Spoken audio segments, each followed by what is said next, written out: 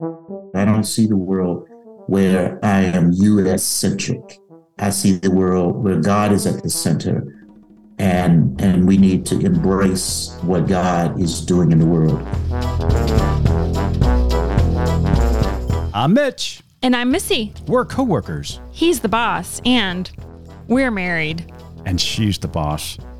Together, we host Good Faith Weekly, a podcast on faith and culture. What could possibly go wrong? Tune in and find out. Missy. Welcome to Good Faith Weekly. On this episode, Missy and I catch up after a week off, and then we sat down with the new president of Fuller Theological Seminary in Pasadena, California, Dr. David Goatley. It's going to be a good episode, so stay tuned.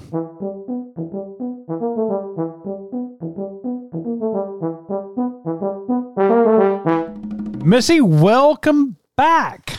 Thanks. We've missed you tremendously. I have pod missed you. Okay, define that.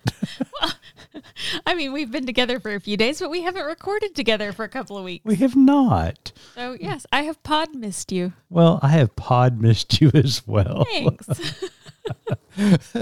So you actually went to Boston. There were for family situations. I'll take it from here. So we got home from Vermont. Yeah. And less than 48 hours later, I was unexpectedly back on an airplane to the Northeast to Boston. We had a family situation where we had a little bit of a crisis, and someone else was supposed to go and help with some little kiddos. But bottom line got is COVID, you got to spend some time with some little kids. I got second string called in. So you're the backup. I'm the backup, yeah. right? Okay. Because if you want somebody to take care of your children, just note that I'm the backup. If you can't find anyone else, and we're about to find out why. So I got called in to help out with 2 toddlers for a few days. Yep. And joyfully, willingly went to do that. Great kids, great family. Super sweet. Totally adore them. Having raised 2 children myself, I am essentially like a pro, right? I mean, you do know you're not a single parent. We did this together. Whatever. I'm a pro. Like, I got this, right? All right, go ahead. So I get left on my own with 2 small children. And this is how the evening went. Thinking I am a pro at this, right? No big deal. I can handle all the things. Oh, of course, because So- I've seen you Right. could teach a master class of this. Sure. Go ahead. So mom and dad leave the house for the evening to take care of family business. I'm like, got this, Mary right? Poppins has this. Got it. I think, you know what? Not only am I going to take care of the children, Oh, yeah, of course. I am also going to clean the kitchen. I mean, because that's who you are. That's right. So I go into the kitchen and start tidying up, and the 1-year-old toddles in. No problem. Like, right, I can handle this. And all of a sudden, before I can blink, the 1-year-old is in the cabinets pulling out, right? Sorry, stuff out of the cabinets, and toddles over to me with what is apparently a fish net that you take fish out of an aquarium with. You know, when you're cleaning a fish tank, you take the fish out. I do think that is the literal definition of fish net, but go ahead. Okay, fish net. And she's about to like put it in her mouth. So I was like, no. So I grabbed that away, put it away, closed the cabinet door, and then very quickly try to finish cleaning the kitchen as you know, baby is trying to climb into the dishwasher, realizing that maybe I've taken on a little more than I can handle. In trying to clean the kitchen and handle the toddlers. Anyways, get that finished up. So have dinner. Like, I make this picnic meal in the TV room, right? Super fun. Picturesque. I get it. Yeah. Right. Like macaroni and cheese, all get it. Yeah. fruit. Like, fantastic. I'm on. I mean, you're the perfect adjacent aunt. Got it. Right. All the food groups there. Have dinner. Then I realize, okay, after mac and cheese, oranges, and I don't know, whatever else I gave them. I don't remember. But at this point in the story, I mean, you are the Proverbs 31 woman. I mean, sure. we are all rising up and calling you blessed. So go ahead. all the sticky foods happened in this meal. So I'm thinking, okay, I've got to bathe these children now because they're completely sticky and covered in macaroni and cheese. Of who you are. Yeah, I get it. Yes. So get the kids into the bath. There's a 1-year-old and a 4-year-old. And about, 5 minutes into the bath, the 1-year-old says, poo. And I'm like, oh, that's cute. Okay. Because, that's adorable, right? Right? Not thinking much of it. And then a couple of minutes later, the 4-year-old goes, a turd. So I looked down and he was not wrong. So I was like, oh no. So what do I do? There's 2 children and a floater literally in the bathtub. So I get the older one out first. I figure he's a little more responsible. I get the older one, wrap him up, and I said, okay, go sit on the couch and just wait for me there. Be patient. He does what he's told. Yeah. So then get the 1-year-old out, wrap her up, and I'm like, she needs a diaper. Stat, obviously. Right? So go get her dried off and get the diaper on and all the things, and then go get her into the playroom where the 4-year-old is still sitting, compliantly on the couch watching TV. Sure. And then I get him dressed, and I'm thinking, okay, now I've got to go deal with the bathtub. Which still has the floater. Right? Circling the drain. How am I going to get this floater out of the tub, right? Mm-hmm. And then I remember the fishnet from earlier in the evening. Genius. Absolutely genius. So I went to get the fishnet, took care of the floater. Well, as one does with the fishnet. Absolutely. Yeah. Go ahead. I then cleaned, let the water out, got the toys, cleaned all of that stuff. I was not gone 60 seconds. I'm not kidding you, from the playroom. I go back to the playroom only to discover the 1-year-old now has her head tilted back with, I'm not kidding you, a bottle of beer. Cheers. She has just thrown her head back and has her mouth around this bottle of beer. I'm like, what in the world? So I grabbed that from her, realizing that, it happened with our kids, but completely innocent. The night before, Dad had a beer with his meal, and we'll go with that. Set it beside this, the side of the couch. You know what I mean? Mm-hmm. As you do, you just kind of set it there and forget about it. So thank the Lord God Almighty, it was empty, or mostly empty. It was empty by the time I got to it. Quickly grabbed that from her hand and was like, took it. And at this point in the story, ladies and gentlemen, if you would like Missy to take care of your children, please call 1-800-MISSY. Right. So anyways, got that from her. But that wasn't the only thing that happened that night. Oh, shoot. There was another thing that happened before bath time. They had this little motorized car. If you follow me on social media, you probably saw this picture. So there was a motorized car that the 1-year-old was playing with. It was real, you know how toddlers are. They play with cars and drive them all over the thing. She put it on top of her head. Yeah. And do you know what happens to baby fine hair and a motorized battery-powered car axle in baby fine hair? I am assuming that the hair gets wound around. Completely up in her hair. It was all in the front. Bless her heart. So her hair was completely tangled in the axle. Did she scream? No, not at all. Oh, mazel tov. Bless her heart. And I was like, what am I going to, I'm going to have to cut this baby's hair, like gum in the hair. Yeah, it was right in the crown of her head, like her bangs, right? And so I thought, what do I do? I grabbed her up and somehow, by the grace of God, with the help of my sister on the phone, I wound the car. So you're like calling in reinforcements from Texas at this point. Right, which did no good. But I was able to untangle the hair from the car without cutting the hair out, and the baby never cried. Anyways, this was just a night. First of all, super sweet kids. They were wonderful, but it was quite an adventure. Mm-hmm. And definitely tested my confidence and my, maybe overconfidence in childcare abilities. But nonetheless, we had a good time, and I made it home safe and sound. The children are fine and fed and healthy. Wow. There you go. Well, I'm glad you're back. I'm glad the kids are okay. And, it's good to have you back. Thanks. I missed you. I appreciate that. Yeah. Appreciate that. So lots going on in the news this week. Some just absolutely unbelievable statistics coming out of the earthquake in Turkey and Syria. We have been working with Turkish citizens here in Oklahoma and trying to discover what we can do to help their relief and recovery efforts there in Turkey and Syria. Last week we talked to Mohammed Alizair, who is the director of the Rainbow Turkish House here in Oklahoma City.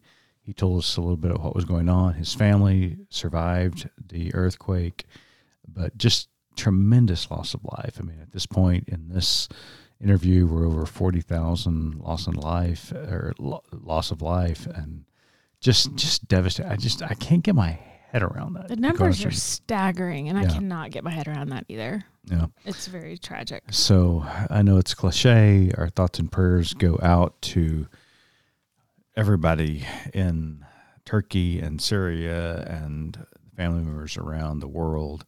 And we're doing everything we can to help them in their effort. So please be praying for them. Give any way you can, and make certain that we're living good faith, and we're practicing good faith, and making certain that we take care of all our fellow human beings. So we haven't talked much about this.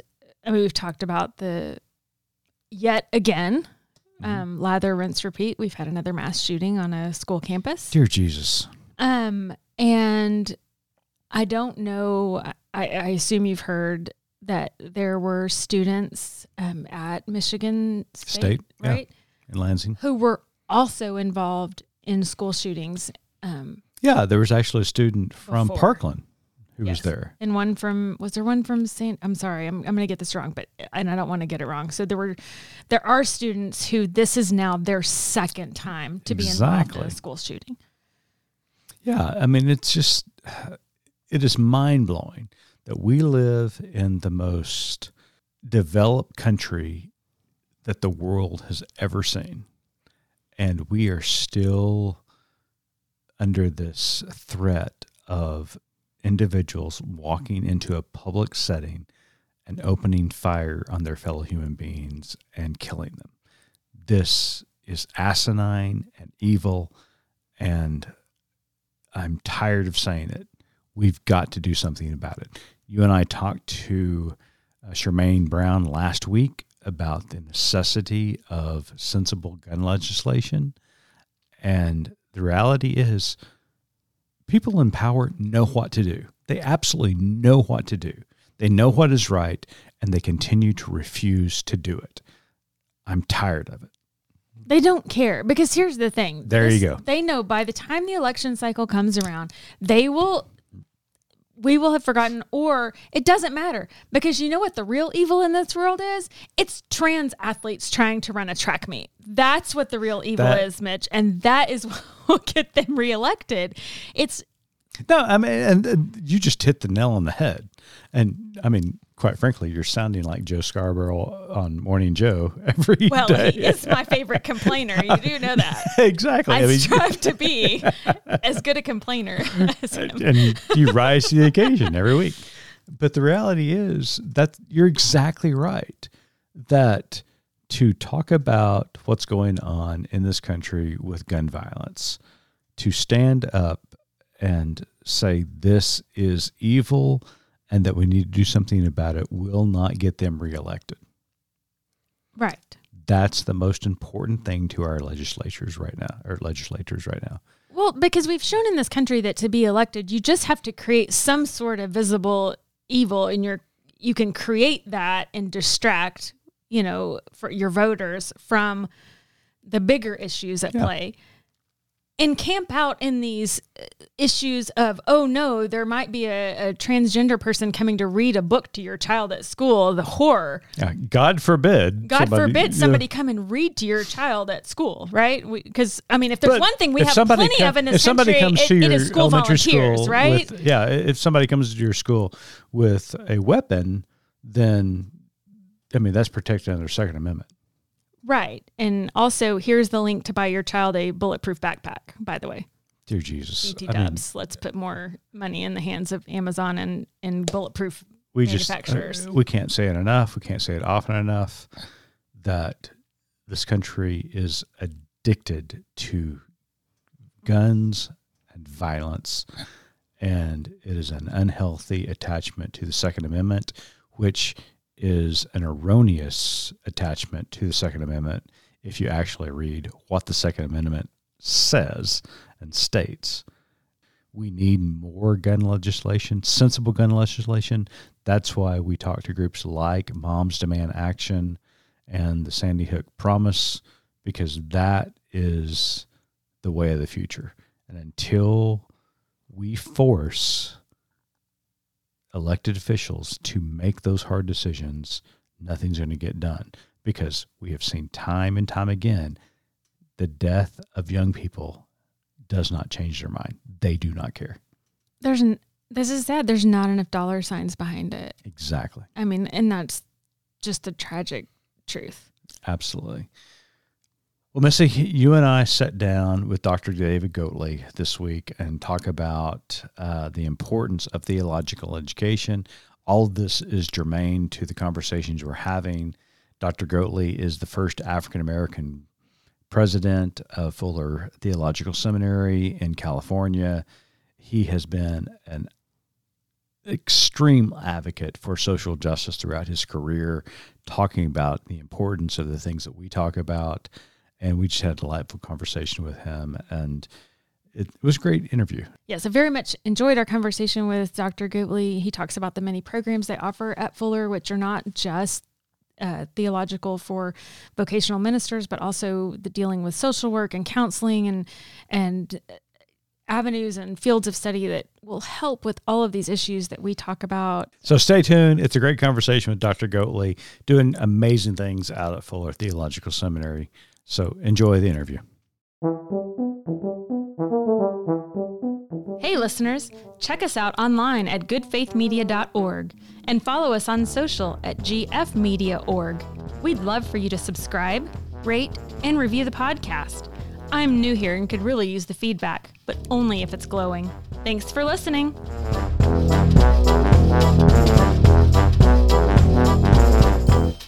Welcome back to Good Faith Weekly. On this episode, we've got a very special guest with us. Dr. David Emmanuel Goatley was inaugurated as the sixth president of Fuller Seminary on January 21st, 2023.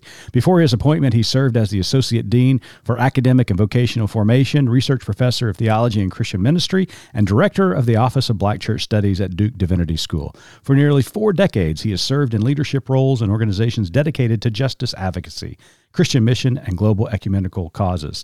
He earned his B.S. in Guidance and Counseling from the University of Louisville and holds 2 degrees from the Southern Baptist Theological Seminary, an MDiv with an emphasis in pastoral care and counseling, and a Ph.D. in theology. Mr. President, welcome to Good Faith Weekly. Thanks, Mitch. I'm rejoicing to be able to talk with you today, and it's good to reconnect and to hear your voice. And I appreciate the opportunity to talk with you and the listeners of Good Faith Media. Well, Dr. Goatley, thank you again for joining us. And I know many of our listeners are going to be familiar with you and your work, but for those that maybe aren't, and also for those that are, tell us a bit more about your background, your upbringing, your childhood, maybe even some fun facts that we might need to know. Well, I was blessed to be born to a Christian couple. My father, W.H. Goatley, and my mother, Lillian Goatley, both of blessed memory, were just wonderful Christian parents, and also pacemakers in their own way. My father was in the first group of African Americans to graduate from the University of Louisville. when they closed the Louisville Municipal Campus, and African Americans were able to attend University of Louisville. And my mother also was an early graduate shortly after that, and was one of the first African Americans who worked in a predominantly white bank in Louisville, Kentucky. So they were both forward-leaning and created opportunities for us and modeled for my brother, Will Goatley, who is also a pastor and a hospice chaplain in St. Louis. So the two of us had parents who prepared us for ministry vocation and to do the best that we could to serve the Lord wherever we were. So I'm thankful for them. He was also my pastor. He served the First Baptist Church in Eminence, Kentucky for 47 years. Wow. He was the first African American to graduate from the Southern Baptist Theological Seminary in Louisville. Wow. After the laws were changed when Black students could go to class and sit in the class with white students. We were nurtured with a kind of pastoral faithfulness and exposure early on. My mother had multiple opportunities to serve in different ways. For a while, she was a secondary education educator and finished her career as a social worker doing child protective services. So that's kind of the household we grew up. First Baptist Church in Eminence was a small membership church in a small town, but we didn't do things small. We were taught that there are no small churches. May have a small membership number, but there's nothing that you can't do if the Lord is calling you and you're committed. You have to work on scale and schedule, but you can serve. So we were committed or nurtured to understand that you always speak of church and community together. You never talked about church in isolation from the community in which it was embedded and to which it was committed to serve. And the community was not just in locality. Community also crossed borders. So we were nurtured to be engaged in prayer and generosity with missions around the world. So I grew up in a church that made disciples and taught us to be engaged in the world for the gospel in word and deed. And I'm grateful to have grown up I spent most of my formative years in Louisville, Kentucky, and then spent my high school years in Eminence. So I guess a fun fact would be that I was a high school football player and finished my career as a quarterback. There you go. So that might be a fun fact. But were you Dr. Goatley, were you a passer or were you a runner? I was a passing quarterback, but I had to roll out all the time because I was short. Same, brother, same. We did a lot of play options and a lot of rolling out. And I was a safety on defense and quarterback on offense. So that's my fun fact for the day. Sounds like you've had a fantastic foundation. And while I'm sure there are many theological conclusions we can draw from football experience, let's shift and talk about professional experiences. Before teaching at Duke Divinity School, you served as CEO of Lock Carey Baptist Foreign Mission Society for more than 20 years. And during that time, you led the organization's efforts to sustain mission partnerships around the world. How did that experience prepare you for your position now at Fuller? Yeah, I think part of the benefit, and I think it's important for people to remember that when you have opportunity for ministry leadership, you're able to shape culture and influence organizations and people and communities, but your ministry also shapes you. And so my involvement primarily with accountability in the Global South helped shape my worldview. It helped me to have a broader horizon for interpreting life and discerning what God is calling for. It put me in proximity and relationship with people who are doing effective and impactful ministry in places where we would say the odds are all against them, and without some of the props and tools that we think are necessary. But ministry is not dependent upon the tools. And I was taught that you can serve even when you don't have all of the props that sometimes we get accustomed to in the North Atlantic West. And also taught me about the power of collaboration. Sometimes those of us in the United States have this kind of individualistic approach, whether it's personally or whether it's congregationally or whether it's denominationally, and we think we can go it alone. But I learned in fresh ways and impacting ways that not only do we need each other to do well and to do better, but life is richer for all when we share and collaborate and understand that there's mutuality and reciprocity, and sometimes in the business community that people talk about synergy, but there is enough and to spare when we're willing to share. And so those are some of the things that have informed me, in addition to other experiences of ministry. I've had the privilege of, another fun fact maybe, I was a church musician at one point. I've had the privilege of serving as an urban missionary, a denominational staffer, a congregational pastor, and a theological educator and administrator, in addition to the Black Carey experience. So the Lord has used all of that. But I think the global piece has helped me. And the theme of my inaugural address was "The world is our village." And that working with global communities helped me to see, that's the way that I see the world. I don't see the world where I am U.S.-centric.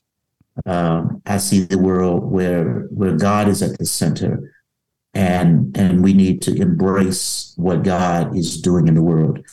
That has helped to inform my vision for Fuller, and also makes me a fit for Fuller because of its historical commitment to ministry around the world. The vision of the founder, Charles Fuller, who had this robust radio ministry that exceeded the secular radio programs of the time. So it had a phenomenal reach. But his vision, the vision that God gave him, was for a school that would train people to be evangelists and missionaries with a heart and a view for the whole world. So that is in the DNA of Fuller Theological Seminary. It's in my DNA, and it helps me to be able to lean into a place where we don't have to convince people that the world is bigger than your proximity. Now, Dr. Goatley, we're going to talk about your vision for Fuller here in just a moment, but let's talk about the significance of your election as president at Fuller. In the 75-year history since its founding, Fuller Theological Seminary has become a place of rich diversity and theological leadership beyond what its founders could ever imagine. And I read that directly from the website. Fuller's nearly 3,500 students come from more than 75 countries and 110 denominations. In those 75 years, however, most of the leadership and all of the presidents have been white. Dr. Goatley, you are the seminary's first Black president. What does that mean? How significant is that, not only for Fuller Seminary, but for you personally and for the larger evangelical Christian witness? Because when I heard the news that you were elected president, I turned to Missy and said, this is a big deal.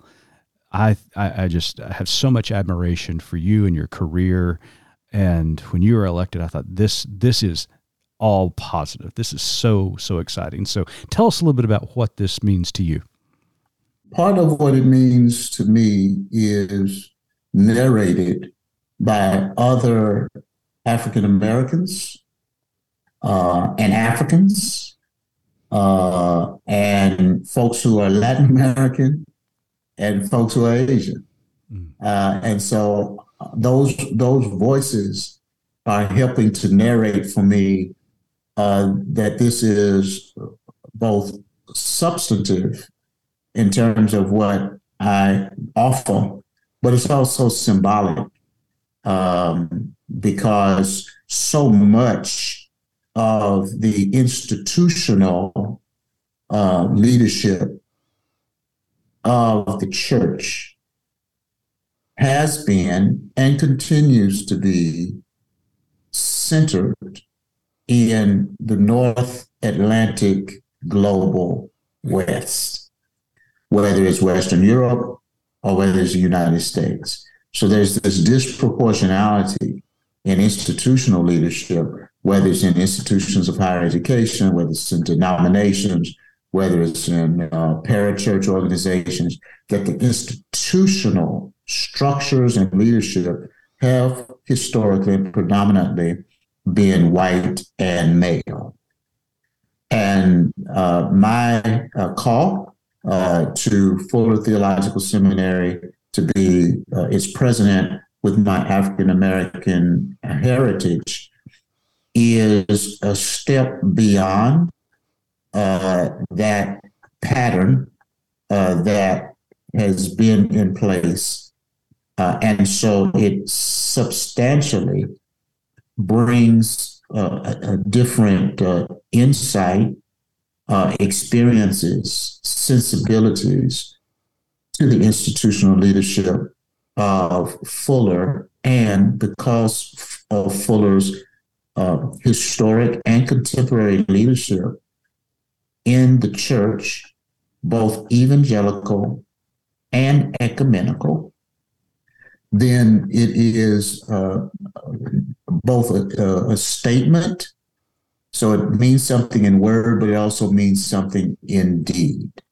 And so it is important both symbolically and substantially that a flagship institution situated in the forefront of evangelical life in the United States and in the world has been able to go beyond the kind of structural and historic, implicit and explicit racial constructions to hear God calling and to accept and embrace a Black leader. And that's no small thing. So yeah. I think it continues to be narrated to me, however, by other observers, some who are friends, some who are not, but not only from people who are non-white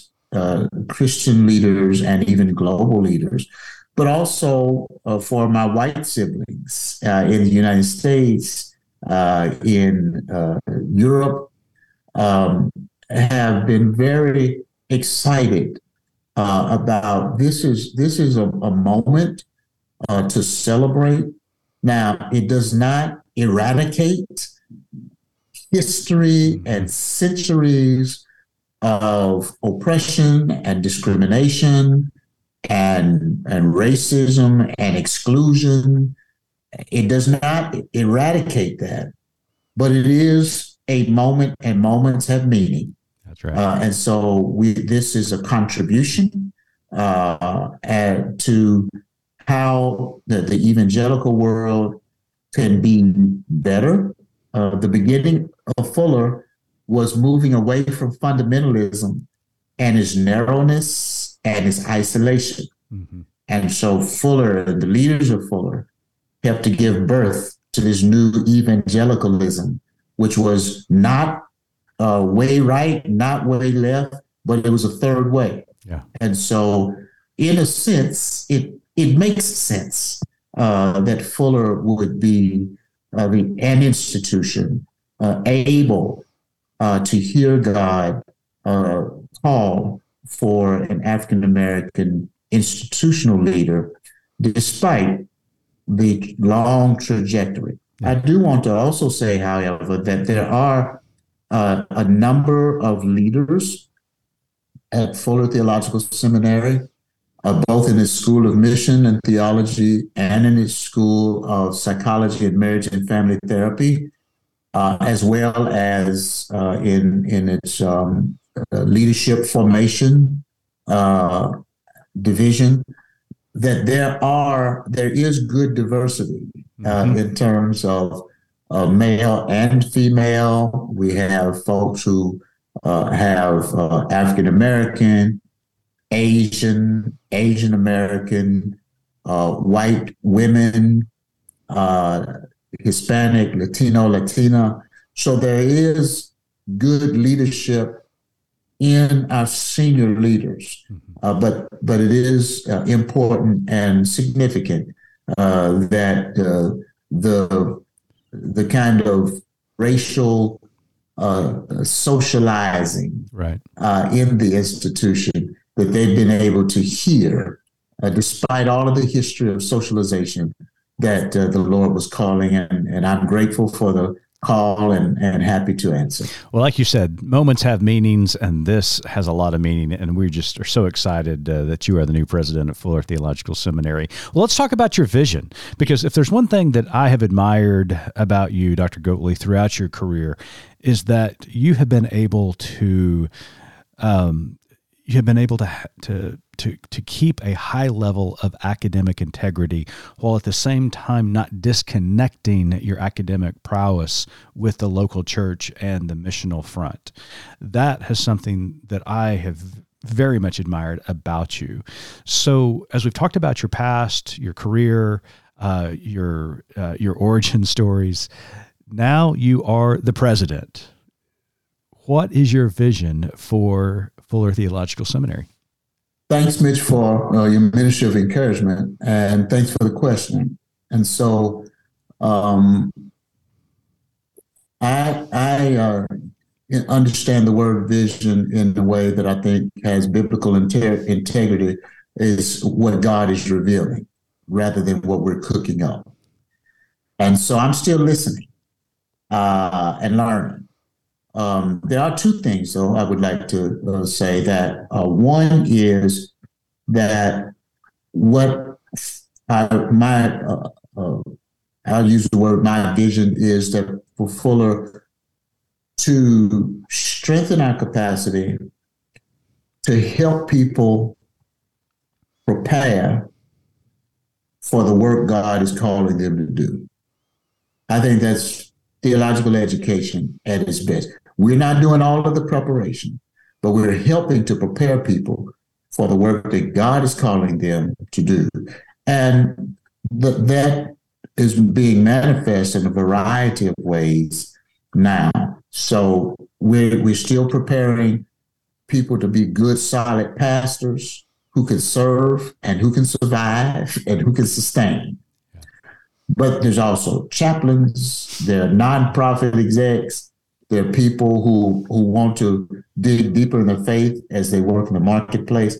But we also have a school of psychology and marriage and family therapy. And so we're holding together theology and missiology with psychology and therapy. And that is an unusual combination. And so I'm looking forward to us doing more integration on those both schools to make that available to people. So that is a part of it. The other thing I want to say is that we want to continue to strengthen our contribution to the professional academics, to the practitioners of ministry and therapy and psychology, and to the public, the learners who they may not have interest or need to do degreed training, but they want high quality equipping that is dynamic and that is adaptive and that is helping to serve the present age. And so we want to strengthen our capacities to serve those three populations And we want to strengthen our capacity to do the integrative work that holds together missiology and theology, along with psychology and therapy. And so that is a sweet spot that we have. And the fact that we are situated we have 4 campuses. We have a campus in Pasadena, California, in Phoenix, Arizona, in Houston, Texas, and online. And so we're able to, there are times where people are in class with somebody from Korea, from Kentucky, and from Kenya. A global classroom. There are very few places where you can interrogate the text and let your contexts be required text to share. I was talking to one of our professors, Bible professors, who was talking about they were doing some work, biblical work about lament. Well, when you have somebody from Korea talking about lament and that history, and then somebody from Kenya and that history, and then somebody from Kansas or Kentucky talking about, that enriches the whole experience, and it puts you in touch with Christians from around the world. So you don't have to kind of artificially construct a global contribution.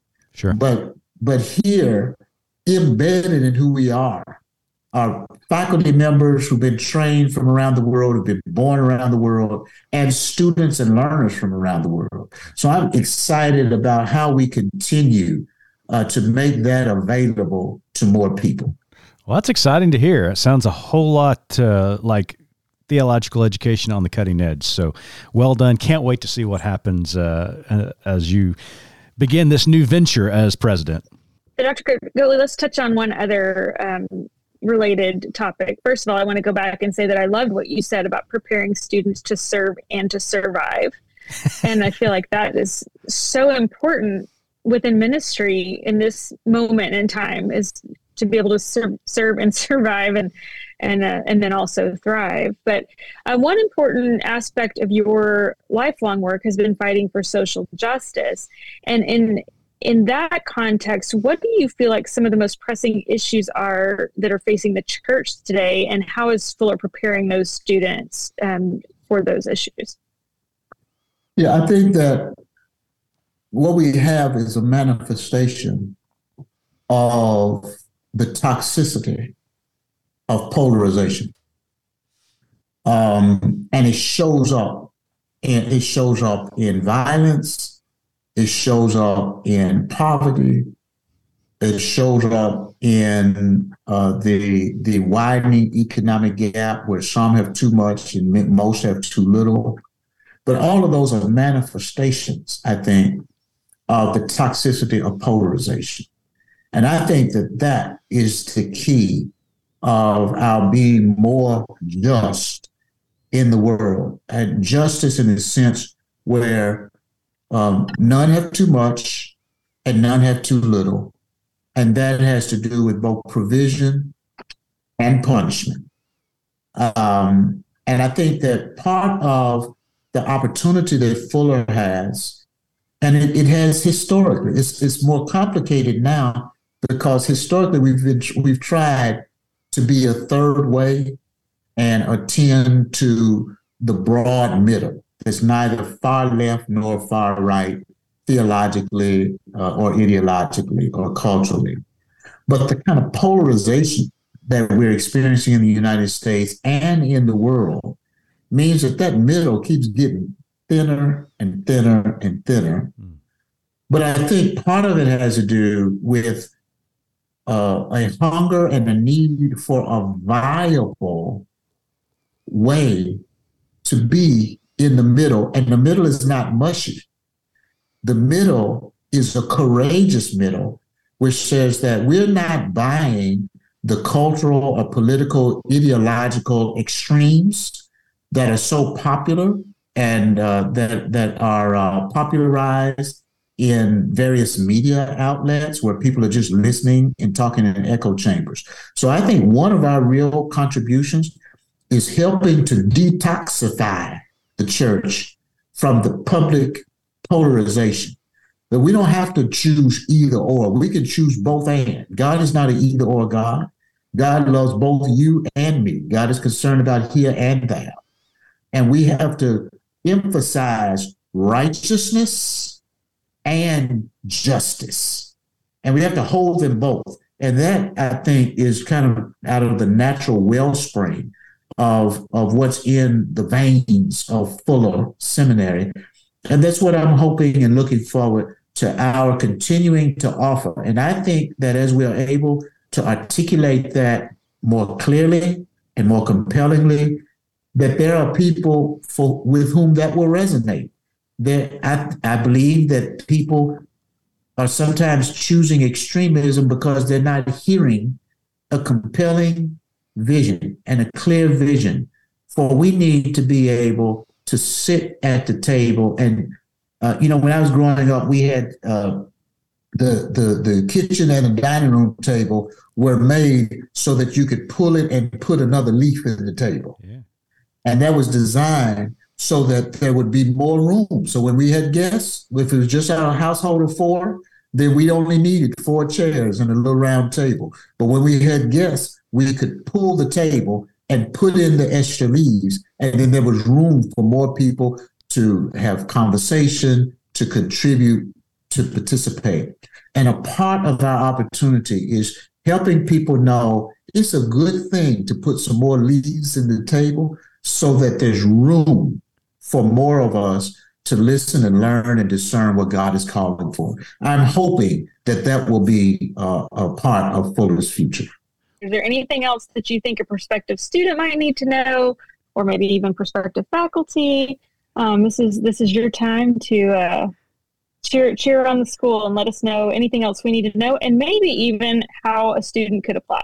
Fuller.edu. Fuller.edu is the place to go. What you will see is now we know that Fuller is not for everybody. So let me tell you who Fuller is not for. If you need to be with people in a homogeneous environment where everybody looks like you, thinks like you, processes the data like you, if you need that kind of homogeneity, Fuller will frustrate you.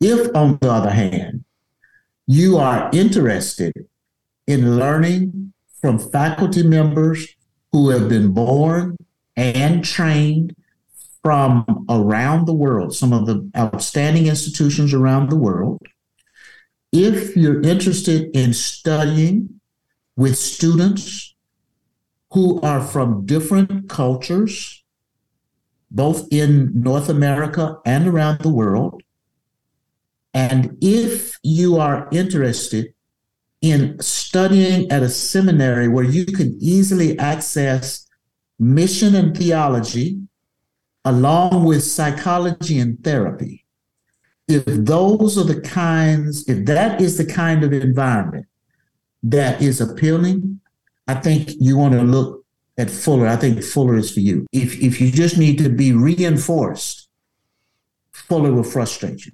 But if you want to be exposed to some of the best and brightest and excellence in pedagogy, we think that Fuller is for you as a student, as staff, as faculty, and as a learner, whether it's in degreed or non-degreed programs. I think Fuller can be for you. Well said. Dr. Goatley, as you know, our tagline at Good Faith Media is "There's more to tell." So in light of your work, in light of our conversation today, what is your more to tell? The more to tell for me is that people have a attraction and addiction to negativity.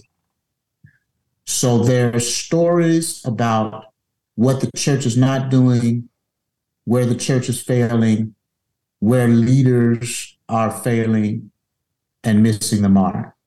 You can get those stories. the more to tell is that there is light that the darkness cannot comprehend, and that there are people and pastors and ministers and disciples of Jesus and churches that are seeking to be faithful to what God is calling them to do. They don't get on the marquee. They don't get the headline. They don't get the lead story on the news. But God is at work in this world, and that there is a light in Christ Jesus that the darkness cannot comprehend and cannot overcome. There is light that God will not let be extinguished. And that is the final word. Dr. Goatley, thank you so much for being with us. If you want to know more about Fuller Theological Seminary, you can visit fuller.edu and read all about Dr. Goatley. You can actually view his inauguration, his speech. It was wonderful. And then you can apply. It is a great, great place to be. Dr. Goatley, thank you so much for being with us today. Mitch and Missy, it's great to be with you. Thank you for this opportunity. And we're looking forward to seeing you in Southern California. Missy will have a beach umbrella and a towel with your name on it. Oh, don't encourage you. Don't encourage you. Excellent. Mitch can come if he wants to, but we've got something waiting on you. And we get each other.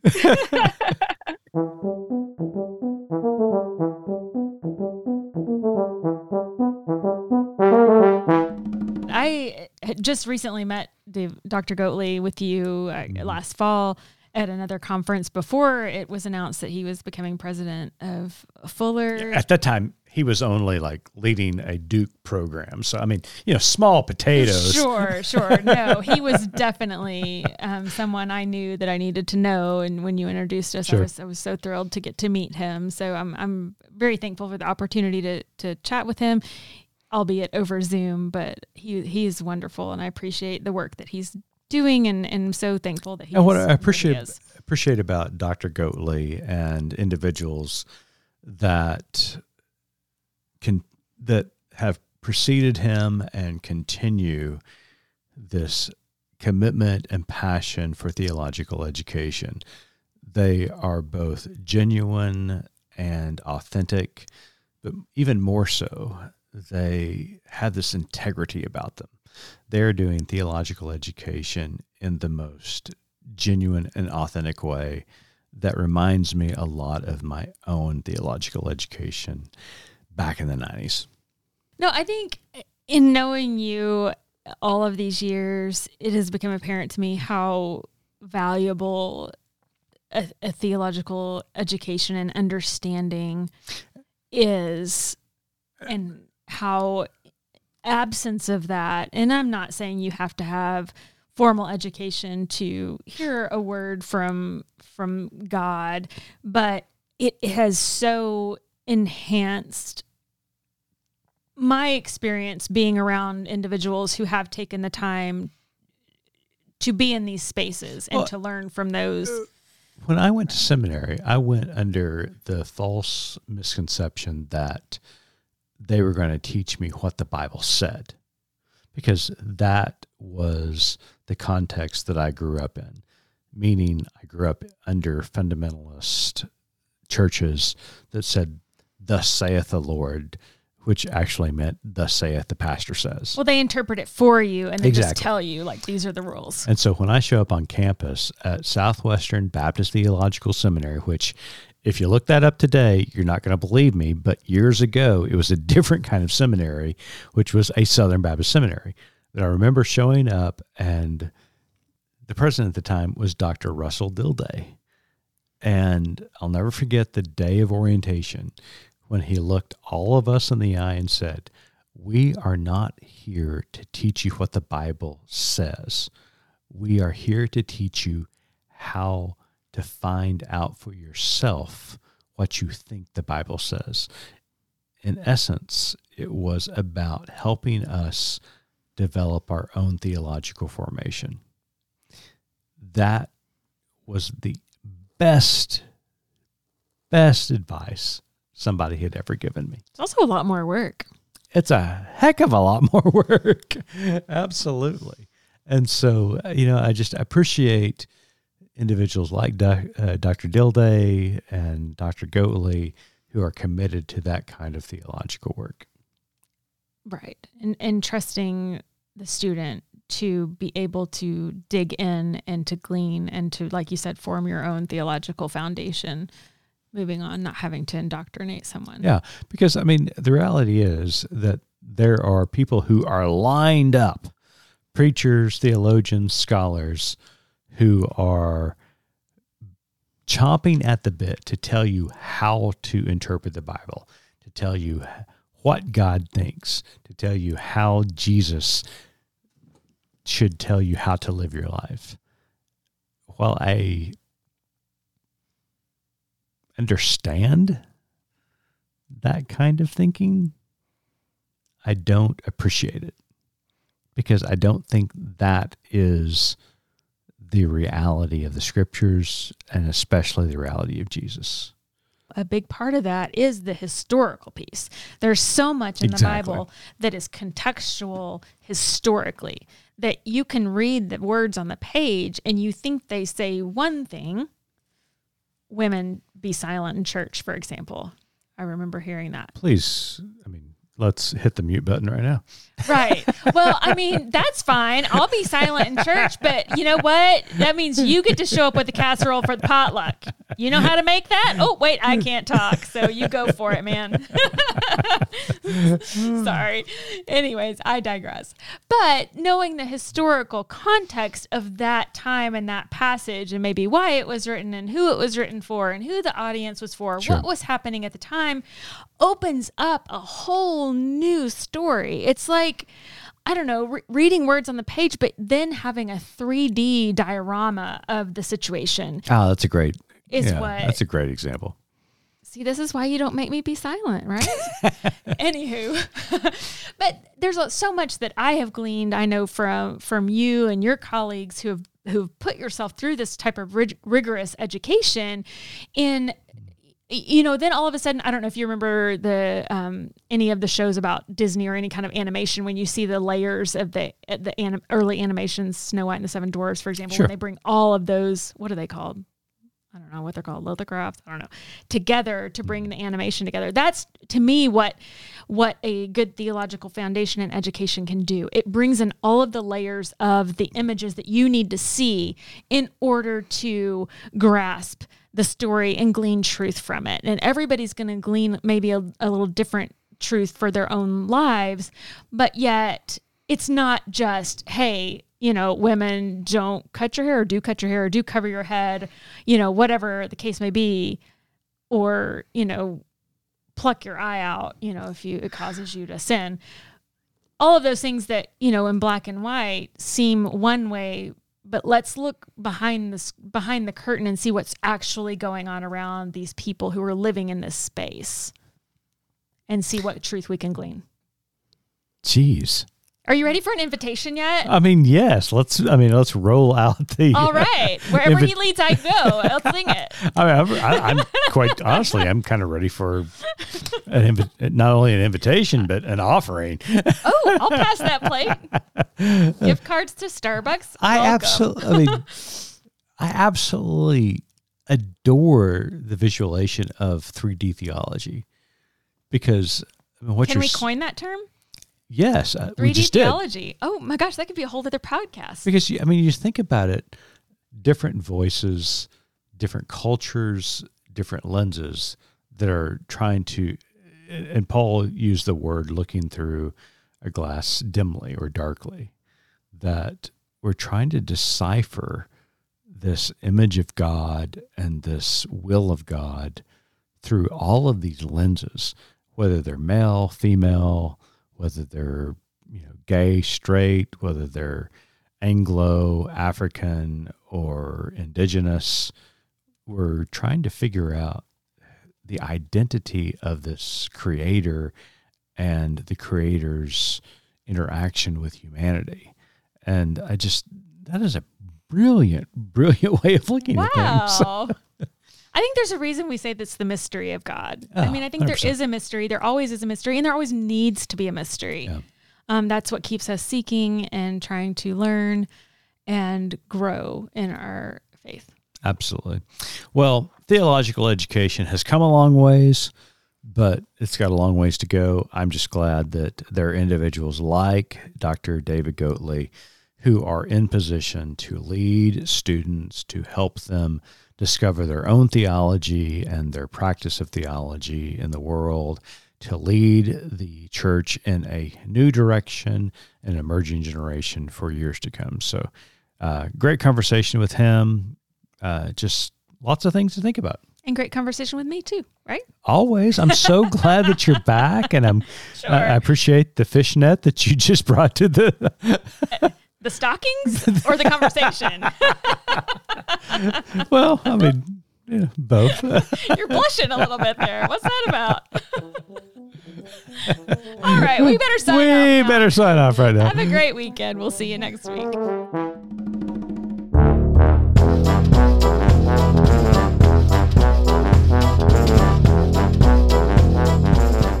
You've been listening to Good Faith Weekly, hosted by Mitch and Missy Randall. This weekly podcast from Good Faith Media discusses matters of faith and culture. Subscribe wherever you get your podcast and give us a like and a glowing review. We produce the podcast out of Norman, Oklahoma. Our music comes from Pond 5. And we're supported by listeners like you. Learn more about us at goodfaithmedia.org.